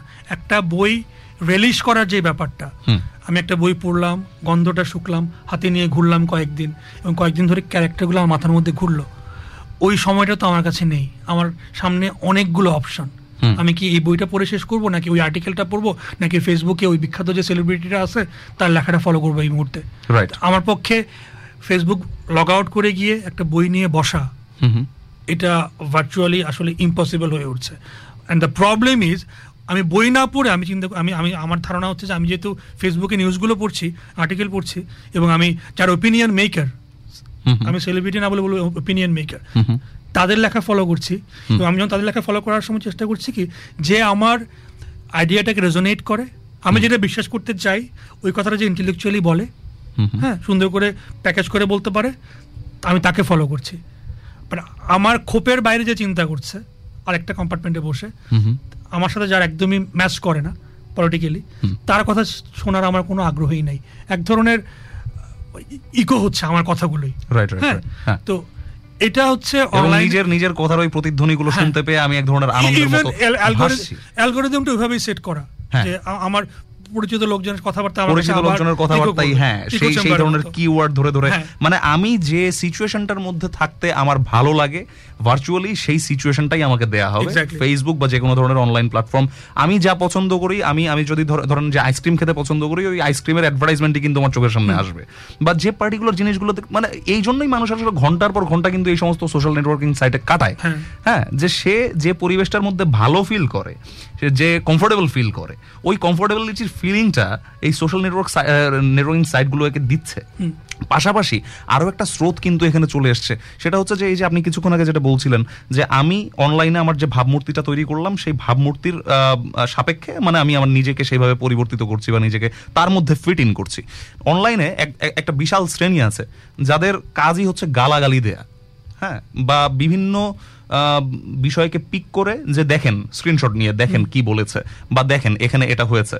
হ্যাঁ, অনেকের জন্য এটা অনেক সহজ, কিন্তু যখনই মানুষ ওই কনটেক্সটে নিজেকে ফিট ইন করতে যাবে, যখনই দেখা যাচ্ছে যে অনলাইনে যদি কাউকে গণধোলাই দেওয়া যায়, কোন একটা পাবলিক ইন্টেলেকচুয়ালকে বা কোন একটা সেলিব্রিটিকে, কোন একটা ভালো ফিগারকে বা সবাই চেনে, হ্যাঁ, তখন কি মানুষ আসলে মনে করে যে আমি ওর সমকক্ষ হয়ে গেলাম, বা কোনো একটা মানে সেলিব্রিটিকে অনলাইনে আমি ডাউন করতে পারলাম, ধোলাই দিতে পারলাম, হ্যাঁ।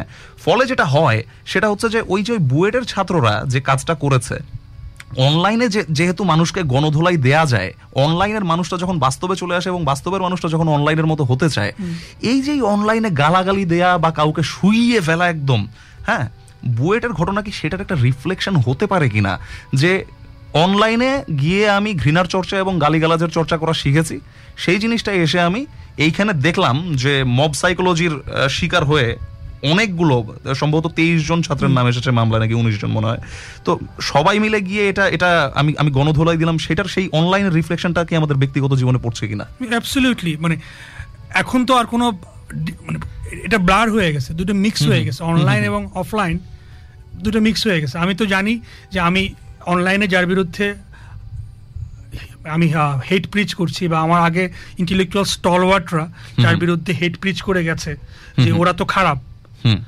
মানে দ্য প্রবলেম ইজ, আমি বিশ্বাস করি রাজনীতিকে এইভাবে দেখা উচিত, পলিটিক্যাল মোরালিটি এবং ইন্ডিভিজুয়াল মোরালিটি এই দুটো ডিফারেন্ট, আমি এইভাবে দেখি। মানে একটা লোক, সবচেয়ে বিখ্যাত এক্সাম্পল হচ্ছে আমার জন্য হিটলার হচ্ছে এমন কেউ যার সাথে আপনি আপনার মেয়েকে বিয়ে দেবেন, সিগারেট ধূমপান করে না, মদ্যপান করে না, হ্যাঁ, এবং এক ধরনের কৌমার্য ব্রত সারা জীবন পালন করেছেন, খুব তার রিলেশনশিপগুলোর ব্যাপারে তিনি খুবই লয়াল ছিলেন, হ্যাঁ। তার এগেনস্টে ফ্রি ওয়ার্ল্ডের যিনি হিটলার এগেনস্টে যুদ্ধে নেতৃত্ব দিয়েছেন, উইনস্টন চার্চিল, চেইন স্মোকার, সকাল 11টার আগে তিনি ঘুম থেকে উঠতেন না, এবং তার অনেকগুলো এক্সট্রা মেরিটাল অ্যাফেয়ার ছিল, হ্যাঁ। বাট হিটলার ব্যক্তিগতভাবে খুব সৎ, চার্চিল ব্যক্তিগতভাবে খুব অসৎ, হ্যাঁ। কিন্তু হিটলার যে আইডিওলজিটা প্রিচ করে এবং চার্চিল যে আইডিওলজিটা প্রিচ করে, এই দুটার মধ্যে পার্থক্য ছিল। তো আমরা যেটা করেছি, যে লোকটা শিবির করে সেই লোকটাই খারাপ, বা যে লোকটা বিএনপি করে, বা মানে যে লোকটা আওয়ামী লীগের বাইরে কিছু একটা করে, স্বাধীনতার পক্ষের শক্তির বাইরে, ওই স্পেকট্রামের বাইরে যে থাকে, সে বেসিক্যালি লোকই খারাপ। আমি যখন এভাবে একটা মোরাল জাজমেন্ট দিয়ে দেবো, পলিটিক্যাল মোরালিটি এবং ইন্ডিভিজুয়াল মোরালিটি আমি আলাদা করে ফেলবো, তখন ওই লোকটা বধযোগ্য হয়ে ওঠে। মানে ও তো আর মানুষ না, ও তো এক্সপেন্ডেবল হয়ে যায়। মানে এটাকে ডিহিউম্যানাইজিং প্রসেস বলে আর কি, কিভাবে আমরা অপর তৈরি করি, আদার তৈরি করি, আদারাইজেশন বলে পৃথিবীতে।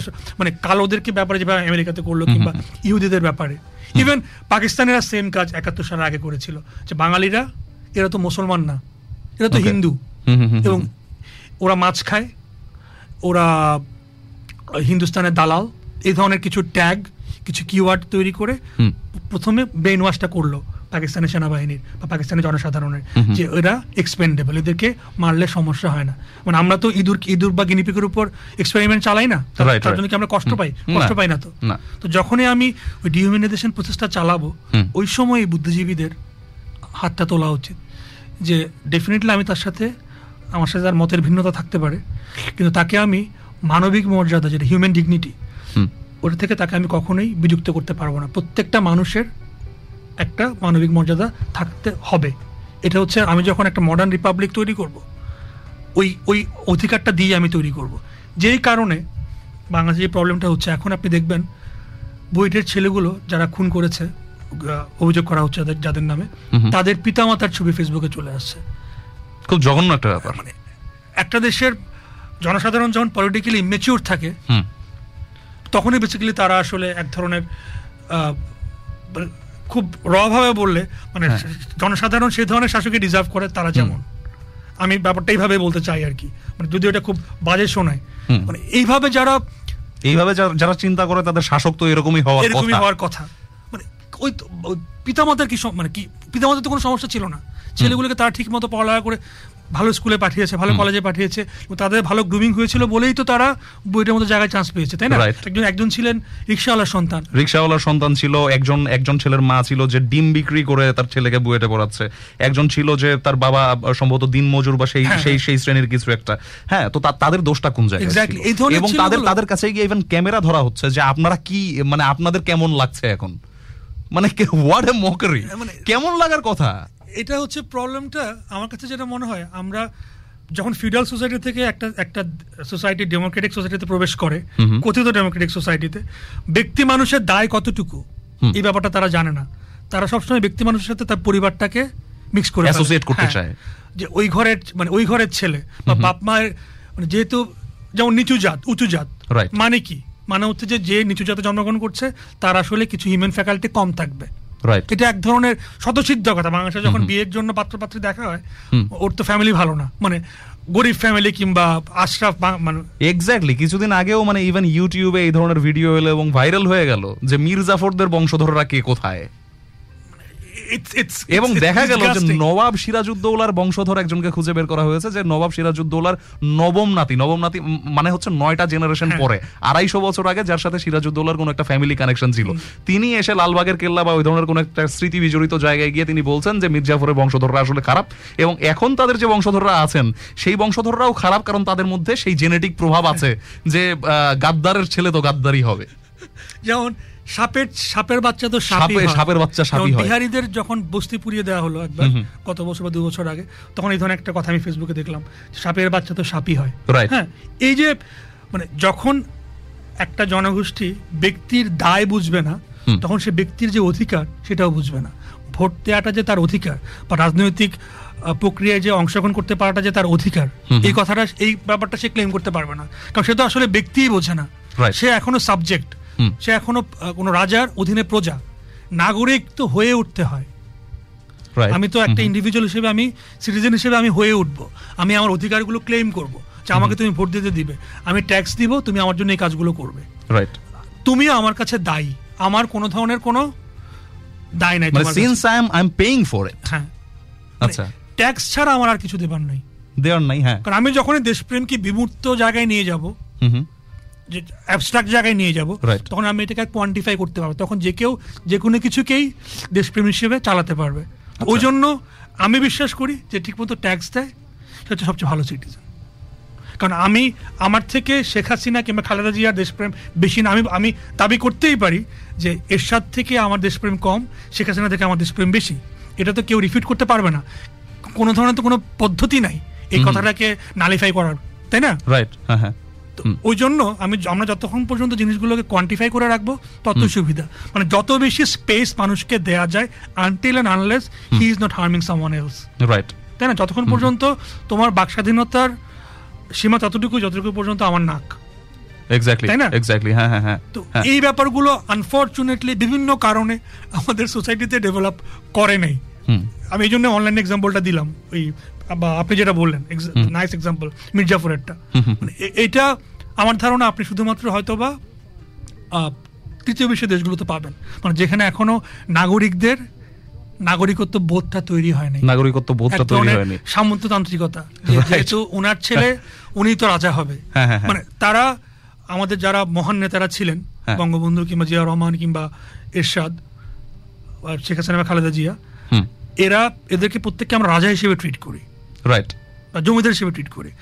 প্রেসিডেন্ট বা রাজার ছেলে রাজা, ঠিক আছে, তার ছেলে আবারও মানে ওই নবাব হবে।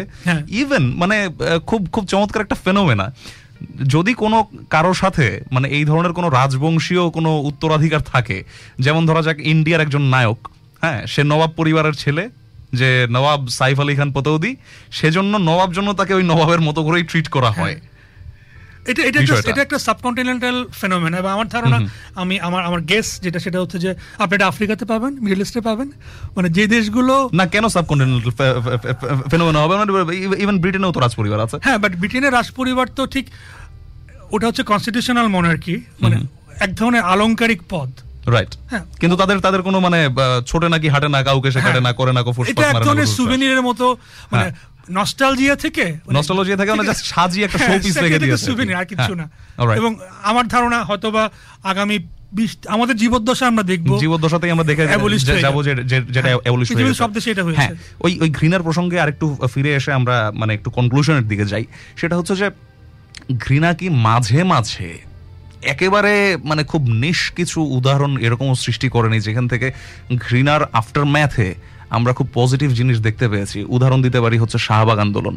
এটা কিন্তু নাথিং বাট ঘৃণার বিস্ফোরণ, যে কাদের মোল্লা, সে একজন চিহ্নিত যুদ্ধাপরাধী, সে ওই তাকে গ্রেফতার করে নিয়ে যাওয়ার সময় ভ্যানে উঠে সে ভি চিহ্ন দেখিয়েছিল, ভিক্টরি চিহ্ন দেখিয়েছিল, এবং তারপরে অনলাইনে তো মোটামুটি এক ধরনের তুফান তৈরি হয়ে গেল যে এই সে একটা রাজাকার, হ্যাঁ, সে আমাদেরকে ভি চিহ্ন দেখিয়ে দিয়ে গেল, তার মানে হচ্ছে যে সে মুক্তি পেয়ে যাবে এবং তার কিছুই হবে না।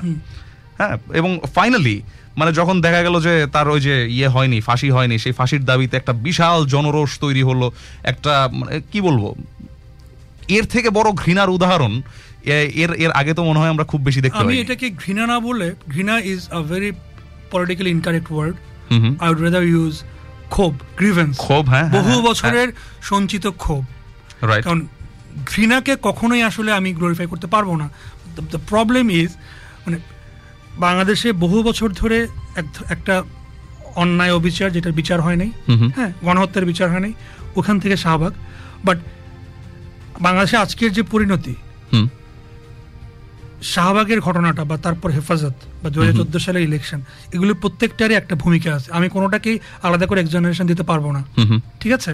মানে ওই আমি আজকে 6 বছর পর একভাবে দেখবো, আজ থেকে 10 বা 15 বছর পর যে জাজ করবে, যে 2013 সালে যে ঘটনাটা ঘটেছিল, শাহবাগ এবং হেফাজত যখন মুখোমুখি ছিল, তারপর যখন আওয়ামী লীগ একটা ইলেকশনের মাধ্যমে আবার ক্ষমতায় আসলো, কথিত ইলেকশনের মাধ্যমে, এই পুরো ব্যাপারটাতে বেসিক্যালি দায় কার, হ্যাঁ, এটা আমরা এখন নির্ধারণ করতে পারবো না। আমি এভাবে দেখি যে প্রত্যেকেই তার পার্টটা ঠিকভাবে প্লে করতে পারেনি।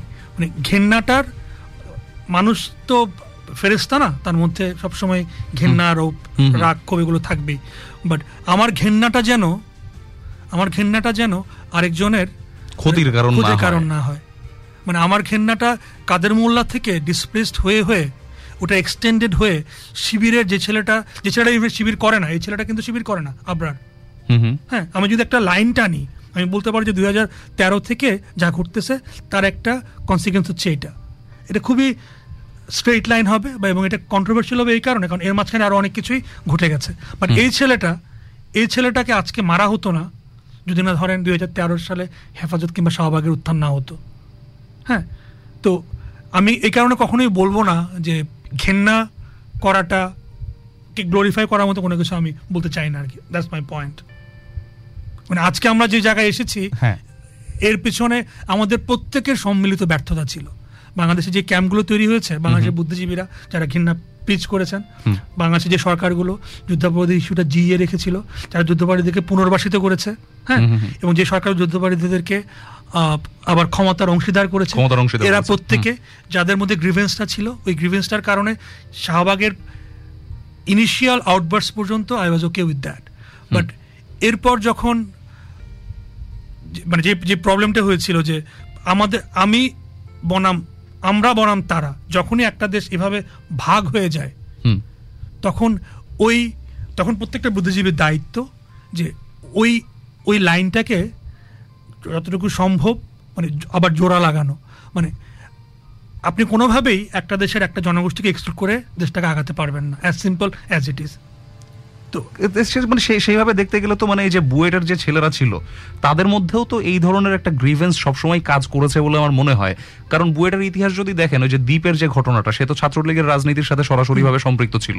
তো এই যে আপনি যে বললেন ওই যে ওই একটা দাগ কাটার কথা, যে দাগের শুরুতে শাহবাগ আন্দোলন ধরেন, দ্বীপের হত্যাকাণ্ড ধরেন, এই সব কিছুর মধ্যে তাদের মধ্যে কি একটা মানে ওই এক ধরনের পিয়ার প্রেশার কি ছিল যে আমার ভাইকে তুই হত্যা করেছিস বা তুই ওই স্কুলের অন্তর্গত, সেই জন্য তাদের মধ্যে ওই ঘৃণাটা জন্মেছিল বা ওই রকম কিছু? সুতরাং মানে ধরেন যে আপনি আজকে বুয়েটে যারা হত্যা করেছে এদেরকে আপনি শাস্তি দিবেন, আমাদের যে কনস্টিটিউশনাল ব্যাপার স্যাপার আছে সেই অনুযায়ী শাস্তি আপনি তাদেরকে দিতেই পারেন, এবং ফাইনালি হয়তো সেরকমই হবে, যদিও আইনের আরো অনেক ফাঁক ফোকর আছে যেগুলোর মধ্যে দিয়ে এই ছেলেগুলোকে হয়তো বের করেও নিয়ে আসা সম্ভব। এখানে আমি একটুখানি মানে জিনিসটা দর্শকদের একটু স্মরণ করিয়ে দিতে চাই যে আমাদের আইনে এই ধরনের এক ধরনের ক্লজ আছে যে আপনি যদি তাৎক্ষণিক রাগের বশবর্তী হয়ে যদি কাউকে হিট করে ফেলেন এবং তার কারণে যদি সে মারা যায়, হ্যাঁ, তাহলে সেখানে আপনি ঠিক খুনি বলে ঠিক আপনাকে বিচার করা যাবে না, আপনাকে অন্যভাবে বিচার করতে হবে। তারপর আবার ধরেন যে মানে সেটা শাস্তি সম্ভবত 10 বছর, সর্বোচ্চ 10 বছর সশ্রম কারাদণ্ড। সেটা মানে নিম্ন আদালতে গেল, জনরোষের শিকার হয়ে হয়তো নিম্ন আদালত এরকম রায় দিয়ে দিল যে তাদের হ্যাঁ ঠিক আছে 10 বছর কারাদণ্ড দেওয়া হোক। এরপর যখন আবার উচ্চ আদালতে গেল তখন আবার সেখানে আপিল করে হয়তো রায়টা এরকম বের করে নিয়ে আসা হলো যে হ্যাঁ ঠিক আছে তাদের মানে শিক্ষা জীবন এবং তারা এখনো ছোট, কম বয়স, বুঝতে পারেনি, এই ধরনের ফ্যাক্টর বিবেচনা করে হয়তো তাদের শাস্তিটা 3 বছরে নিয়ে আসা হলো। তার মানে হলো যে একটা মানুষ মারা গেল এবং সেটার শাস্তি হলো কয়েকটা ছেলের 3 বছরের কারাদণ্ড। হ্যাঁ, আলটিমেটলি গিয়ে কিন্তু এটাই কিন্তু সম্ভবত আমার মনে হয় যে বিচারহীনতার সংস্কৃতি তৈরি করে। তার কারণ হলো যে দেখা গেল যে একটা খুন করে কেউ একজন 3 বছর মাত্র জেল খেটে বের হয়ে এলো, আর এদিকে একটা মায়ের বুক খালি হয়ে গেল। এটা হচ্ছে মানে শাস্তি দেওয়ার ক্ষেত্রটা। আর ব্যাপারটা হচ্ছে যে ঘৃণার চাষাবাদ বা যে কনসিকুয়েন্সগুলো একটা গ্রুপ অফ পিপলকে, 19-20টা ছেলেকে, 20-22 বছর বয়সী 19-20টা ছেলেকে যারা এই ধরনের রাক্ষস হয়ে উঠতে বাধ্য করে, আমরা বিচার করার সময় কি সেই ফ্যাক্টরগুলোও মাথায় রাখবো কি? মানে প্রবলেম হচ্ছে আমি যদি বিচার করার সময় ফ্যাক্টরগুলো মাথায় রাখি, আমি কি কাউকে আলাদা করে আমি কাউকে ইন্টেলেকচুয়ালি দায় দিতে পারি, বাট ওই কারণে কাউকে তো আমি কারাদণ্ড দিতে পারি না। প্রত্যেকটা মানুষের কাজের দায় তাকেই বহন করতে হবে। আমি বলতে পারি যে ঘেন্না কালচারটা আমরা প্রমোট করেছে বাংলাদেশে, সেই কালচারটার কারণে এই ছেলেটা আজকে মারা গেল, এই নৃশংস হত্যার শিকার হলো। তো এটা আমাদের প্রত্যেকের জন্য এক ধরনের রিকনিং, আমাদের এই জিনিসগুলো বোঝা উচিত, আমাদের যেন আমরা এক ধরনের সম্বিত ফিরে পাচ্ছি আর কি। আমি বিশ্বাস করি এইভাবে যে এত মানুষের যে ক্ষোভটা কেন যে এইভাবে মেরে ফেললো, তাহলে মানে কেন এইভাবে মারতে পারে? এভাবে মারতে পারে কারণ তারা বিশ্বাস করে এভাবে ছেলেটাকে মারা যায়। কেন তারা এভাবে বিশ্বাস করে? কারণ এই ব্যাপারটা তারা দেখে আসতেছে। কিভাবে দেখে আসতেছে? তখন বাংলাদেশের পলিটিক্যাল যে কালচারটা, যেভাবে আমরা রাজনৈতিক সংস্কৃতি আমাদের যেভাবে বেড়ে উঠেছে, ওই কারণে এই ব্যাপারটা ঘটতেছে। তো এই যে ঘেন্না করা, রাজনৈতিকভাবে কাকে ঘেন্না করার কারণে যে মেরে ফেলা যায়, ওটার দিকে আমার কোনো কন্ট্রিবিউশন ছিল? আমি কি 5ই মেতে গিয়ে বলেছিলাম যে নাস্তিকদের ফাঁসি চাই? হ্যাঁ, আমি কি কোনো সরকারকে শুধুমাত্র আমার কথা, আমার রাজনৈতিক মতবাদকে সে ধারণ করে বলে সে আমার আরেকজন যে সহনাগরিক তাকে ভোট দিতে দিচ্ছি না? মানে আমার কথা বলে বলেই আমি স্বাধীনতার পক্ষে শক্তিকে ক্ষমতায় রাখার পেছনে সহায়তা দিচ্ছি, অথচ সে একই কারণে হয়তো আমার যে সহনাগরিক, আমার ভাই হয়তো বা যে আমার সাথে আমরা একই বাসায় থাকি হয়তো বা যে বাংলাদেশের নাগরিক, সে ভোটটা দিতে পারতেছে না, তাই না? এই ব্যাপারগুলো আমাদের এক ধরনের রেট্রোস্পেকশনে যাওয়া উচিত, যে আমি কি কোনোভাবে, আমি যেন বিশ্বাস করি যে আমি কখনো অনলাইনে ঘেন্না কালচারে আমি যেন কোনোভাবে সচেতনভাবে কন্ট্রিবিউট না করি, যে এরা বধযোগ্য, এরা খারাপ, এদের বিরুদ্ধে কথা বলতেই হবে, এদেরকে মেরে ফেলো, এই কথা আমি কখনোই বলবো না। আমি বিশ্বাস করি বাংলাদেশে যে 17 কোটি মানুষ আছে, এদের মধ্যে এক ধরনের মতবাদিক ডিফারেন্স থাকতেই পারে, but end of the day আমি যেভাবে বাংলাদেশটাকে ভালোবাসি, এরা প্রত্যেকে সমানভাবেই ভালোবাসে। এবং বাস্তব জীবনে গিয়ে হয়তো দেখা যাবে যে তারাও মানে নিজের বাচ্চাটাকে ঠিক সেভাবেই আদর করে যেভাবে আমি আমার বাচ্চাটাকে আদর করি। এবং আমি যখন তার সাথে পলিটিক্যালি ডিফার করব, তখন এই ব্যাপারটা আমি কিভাবে রেজলিউশনে যাব, যে আমরা ভোট করব বা একটা সভ্য প্রসেসের মধ্যে দিয়ে যাব। Right, that should be the aim of a citizen, that should the citizens do আর কি, আমি বিশ্বাস করি। এবং একজন সচেতন নাগরিক আমি যদি নিজেকে ক্লেম করতে চাই, আমি সবসময় এই প্রসেসের কথাই বলবো, যে প্রত্যেকটা সরকার যেন অ্যাকাউন্টেবল থাকে, প্রত্যেকটা নাগরিক যেন তার অধিকারের কথা গলা উঁচায় বলতে পারে, এবং সে যেন কোনোভাবেই কোনো ঘেন্নার পক্ষে না দাঁড়ায়। এটা ধর্মীয় ঘেন্না হতে পারে, রাজনৈতিক ঘেন্না হতে পারে, যে কারণে আরেকজন সহনাগরিক আক্রান্ত হতে পারে, ওই কাজটা যেন সে না করে। বটম লাইনটা হচ্ছে যে hatred is not cool, not at all. আচ্ছা, খুবই কি বলবো, মানে চায়ের কাপে ঝড় ওঠানো ধরনের একটা আলোচনা হলো। আমরা আমাদের আলোচনার একেবারেই শেষ পর্যায়ে চলে এসেছি। আপনারা জানেন যে আমাদের যে অনুষ্ঠানটি প্রচারিত হয় রেডিও গানবাক্স অ্যালাইভ 90.5, এটির দৈর্ঘ্য হচ্ছে 5টা থেকে 7টা পর্যন্ত, সন্ধ্যা 5টা থেকে 7টা পর্যন্ত প্রতি রবিবারে আমরা আপনাদের সাথে থাকি। এবং প্রত্যেক অল্টারনেটিভ রবিবারে আপনারা দেশি ভাইবস উইথ আরজে শুভ এই অনুষ্ঠানটি শুনতে পাবেন। আজকে আমাদের যে আলোচনাটি, সেই আলোচনাটি আমরা এখানেই শেষ করছি। ডিয়ার লিসেনার্স, এখন থেকে প্রতি রবিবার সিডনি সময় বেলা 5টা থেকে 7টা FM 90.5 থেকে শুনতে পাবেন গান বাক্স লাইভ। আপনারা প্রোগ্রামটি অনলাইন এবং ফেসবুক লাইভ থেকেও শুনতে পারবেন। সো আর দেরি না করে কান রাখুন গান বাক্সতে, অথবা ফলো করতে পারেন আমাদের Facebook page Gaan Baksho live 90.5 FM, connecting Bangladeshi Australians.